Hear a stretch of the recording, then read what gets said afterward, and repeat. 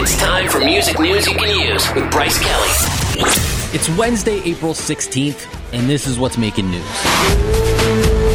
As we heard yesterday, Muse are planning to enter the studio next month to begin work on a brand new album.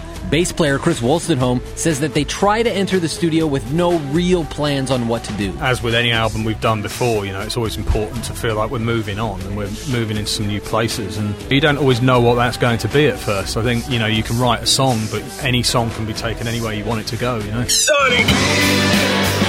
And this is cool, but Spearhead Brewing Company is making a Sam Roberts beer. It's described as, quote, a unique blend of English and American ale characteristics featuring distinct notes of caramel, subtle undertones of biscuit, and a dry, zesty finish that is deliciously refreshing. Sadly, though, the Sam Roberts beer is exclusively going to be sold in Ontario for now. That does it for another edition of Music News You Can Use on Sonic. Sonic 102.9.